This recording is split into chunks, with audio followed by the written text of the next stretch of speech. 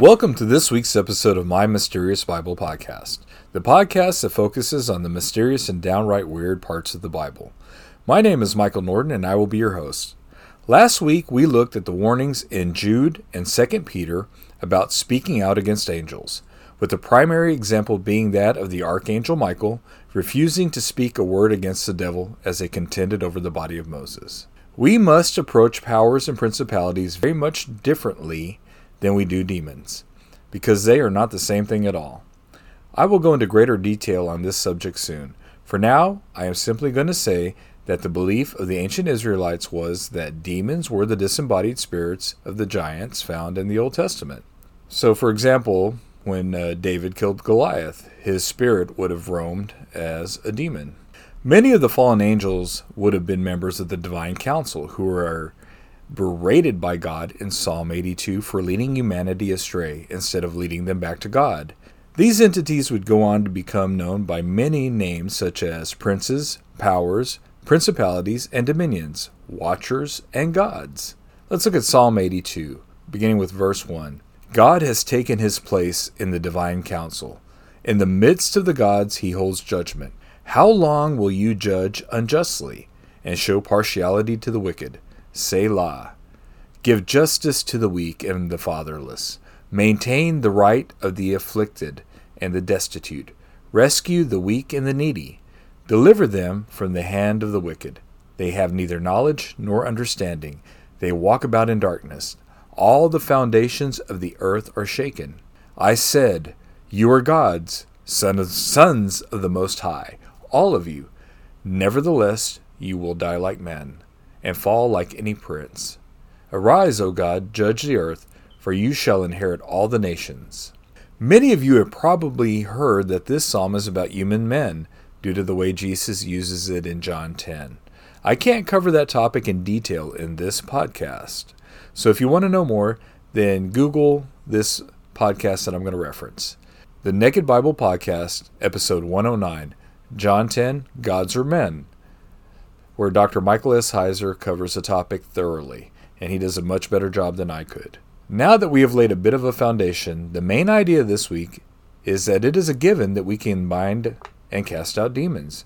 Jesus gave us that authority in the Great Commission, given in Mark chapter 16, verses 15 through 18. And he said to them, go into all the world and proclaim the gospel to the whole creation. Whoever believes and is baptized will be saved, but whoever does not believe will be condemned.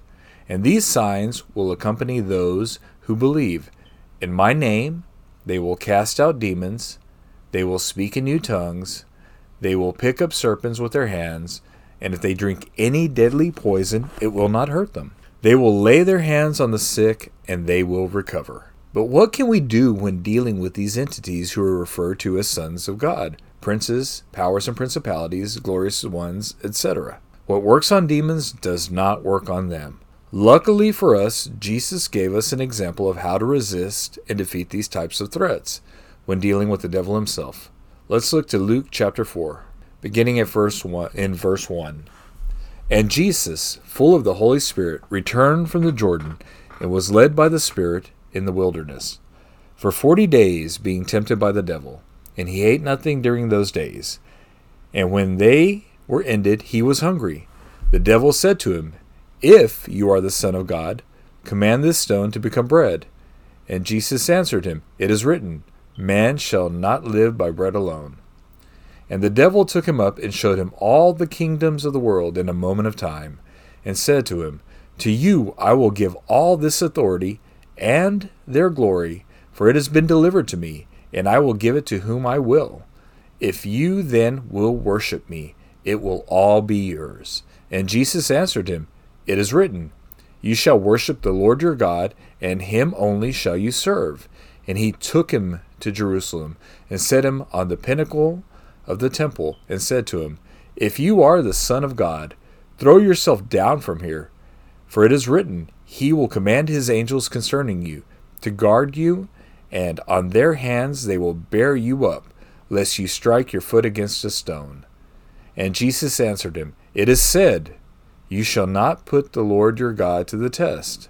And when the devil had ended every temptation, he departed from him until an opportune time. I'm going to read the description of this wilderness from the Lexham Geographic Commentary on the Gospels. Lying east of the watershed of the Judean hills, under the rain shadow, only sparse desert vegetation grows. The rare spring trickling out of the base of a steep ravine provides the only source of water.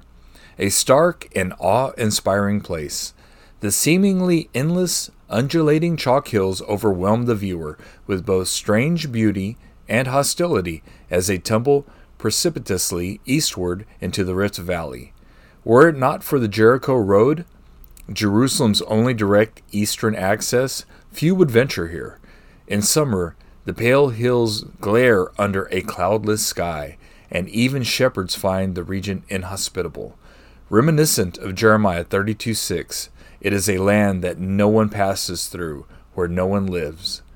This region became a local repository for Israelite memories of their formative years prior to entering the Promised Land, as well as a rich cultural reservoir of creation imagery associated with unlivable regions such as this. Similar to water, the unformed and unlivable nature of the wilderness may evoke ideas of chaos, and thus pre-creation. It is unordered matter, unsuitable for life, perhaps even opposed to it. As such, wilderness regions are conceivably God-forsaken, and sometimes associated with the underworld or evil spirits. However, that same chaos also represents potential. As exhibited in Genesis 1, it awaits only the Creator's word to give it a name, a form, and a purpose. This same creative potential is then symbolically present for those who pass through the wilderness. Throughout the Bible, there are numerous instances in which a figure is tested and honed in difficult circumstances, often literally in the wilderness, before returning to his community with renewed power and purpose to do God's work. Moses' wilderness exile preceded his calling and ministry. Israel was set apart through the covenant at Mount Sinai, yet subsequently led through the wilderness in preparation for nationhood. David, anointed as king in his youth, endured a protracted time hiding from Saul in the wilderness before taking the throne. Finally, John the Baptist, like Elijah before him, became a renowned prophet of God in the wilderness itself. Both ministries expanding exponentially from that unlikely beginning. All these figures draw life from seeming death, power from obscurity, and emerge with a newfound strength and clarity of purpose, prepared for their new public role.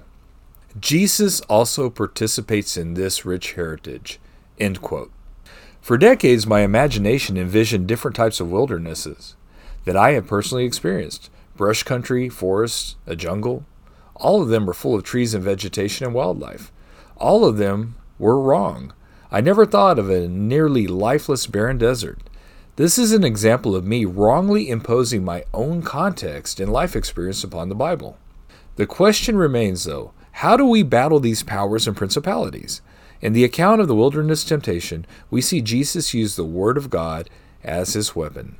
We will turn to Ephesians 6 to see how to do this properly ourselves. Starting at verse 10, "Finally, be strong in the Lord and in the strength of his might. Put on the whole armor of God, that you may be able to stand against the schemes of the devil.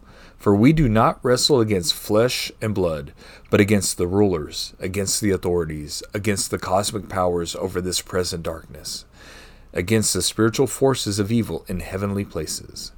Therefore take up the whole armor of God, that you may be able to withstand the evil day, and having done all, to stand firm. Stand therefore, having fastened on the belt of truth, and having put on the breastplate of righteousness, and as shoes for your feet, having put on the readiness given by the gospel of peace. In all circumstances take up the shield of faith, with which you can extinguish all the flaming darts of the evil one, and take the helmet of salvation and the sword of the Spirit, which is the word of God, praying at all times in the Spirit, with all prayer and supplication. To that end, keep alert with all perseverance, making supplication for all the saints. The devil and the cosmic powers mentioned must be handled the way Jesus handled the devil in the wilderness. You have to know your Bible in context, and the devil will certainly try to sway you into compromising it. In verse 17, we see that the Word of God is the sword of the Spirit. Jesus used this weapon during the wilderness temptation to defeat the devil. He didn't bind him or cast him out. He didn't insult the devil or mock him. He used Scripture with power, faith, and authority. The devil used Scripture too, in verse 10. He had twisted it just as he had twisted the words of God's instructions to Adam and Eve in the Garden of Eden. Jesus is an Eve. He will not fall for what is literally the oldest trick in the book. Let's put that another way. The Word of God, in context, is one of the most powerful weapons we have in our arsenal against the powers and principalities. The Bible, out of context, is dangerous. The devil tried to use the Word of God this way, twisting it in an attempt to manipulate Jesus. Jesus won this battle by quoting the Bible back to the devil in context until he fled from him. The Bible is a loaded weapon. In context, it is a weapon against the powers of darkness.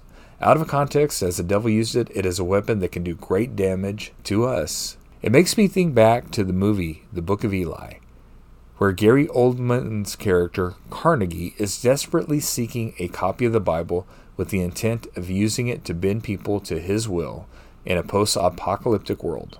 This brings him into conflict with Denzel Washington's character, Eli, who is attempting to secretly get a copy of the Bible to the West. This is a dialogue of a scene that occurs after Eli, who seems to be protected by God, escapes the town that Carnegie is the warlord of with his copy of the Bible. He is protecting. Foul words will be replaced with bleeping. Carnegie speaking. Put a crew together. We're going after him. His chief thug speaking back. For a bleeping book? Carnegie. It's not a bleeping book. It's a weapon aimed right at the hearts and minds of the weak and desperate.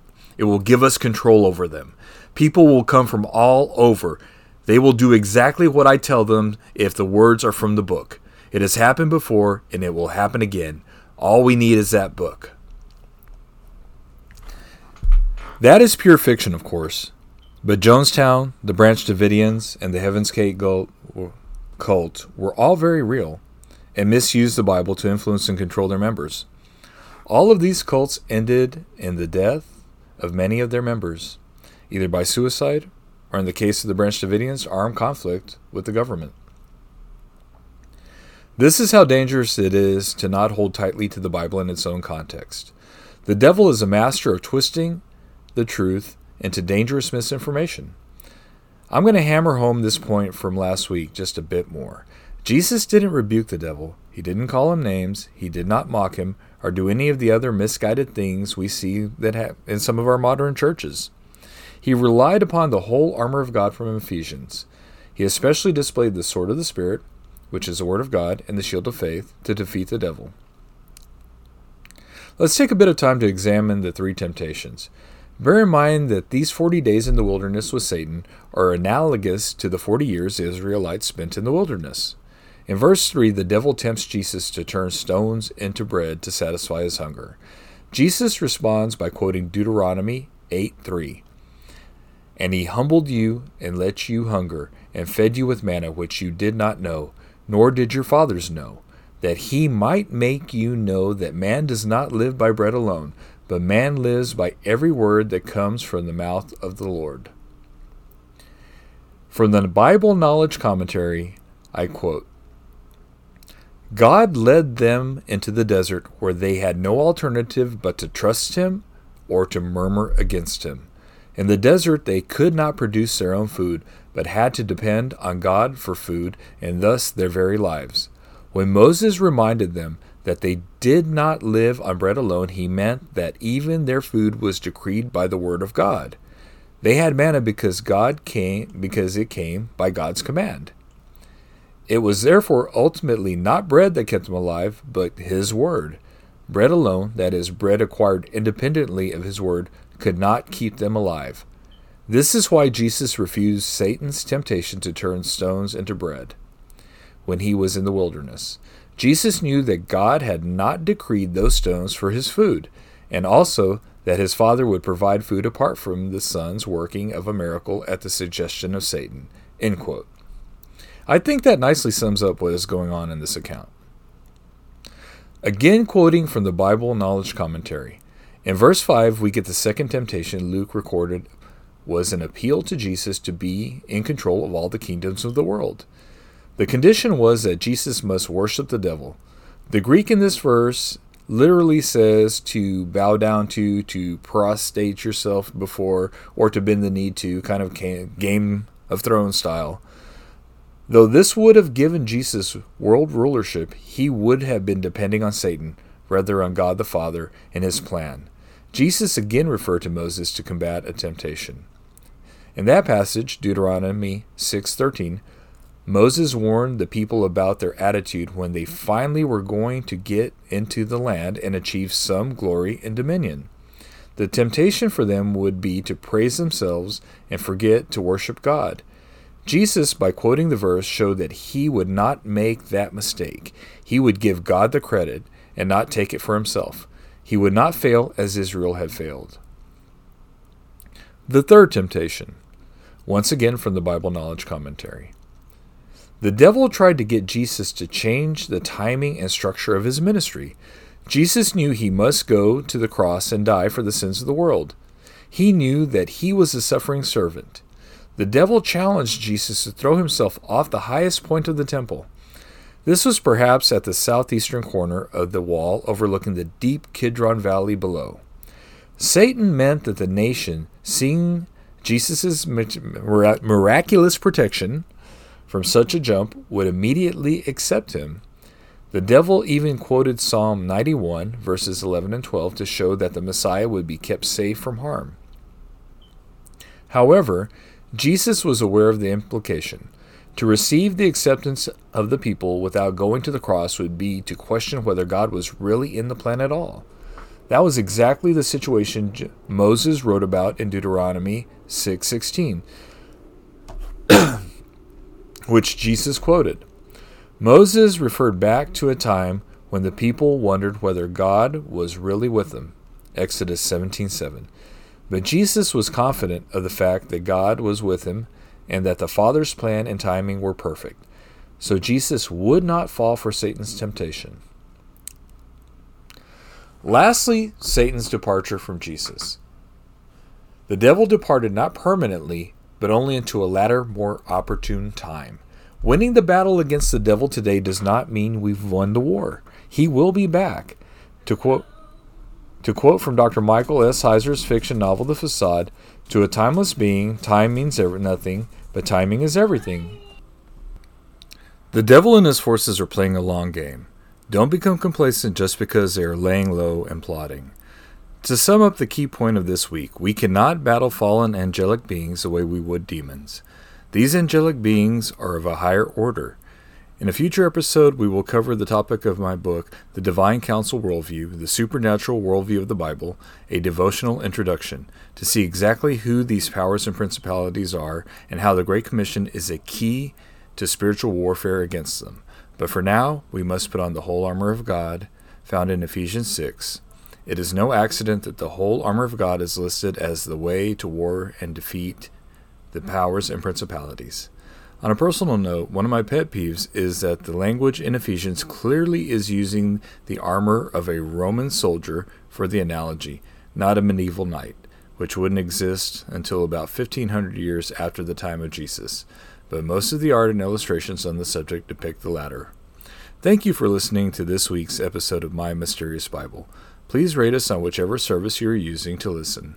If you have any questions, comments, or suggestions for future episodes, please email me at mymysteriousbible@gmail.com and join the My Mysterious Bible Facebook group. That concludes this week's episode. Have a blessed week.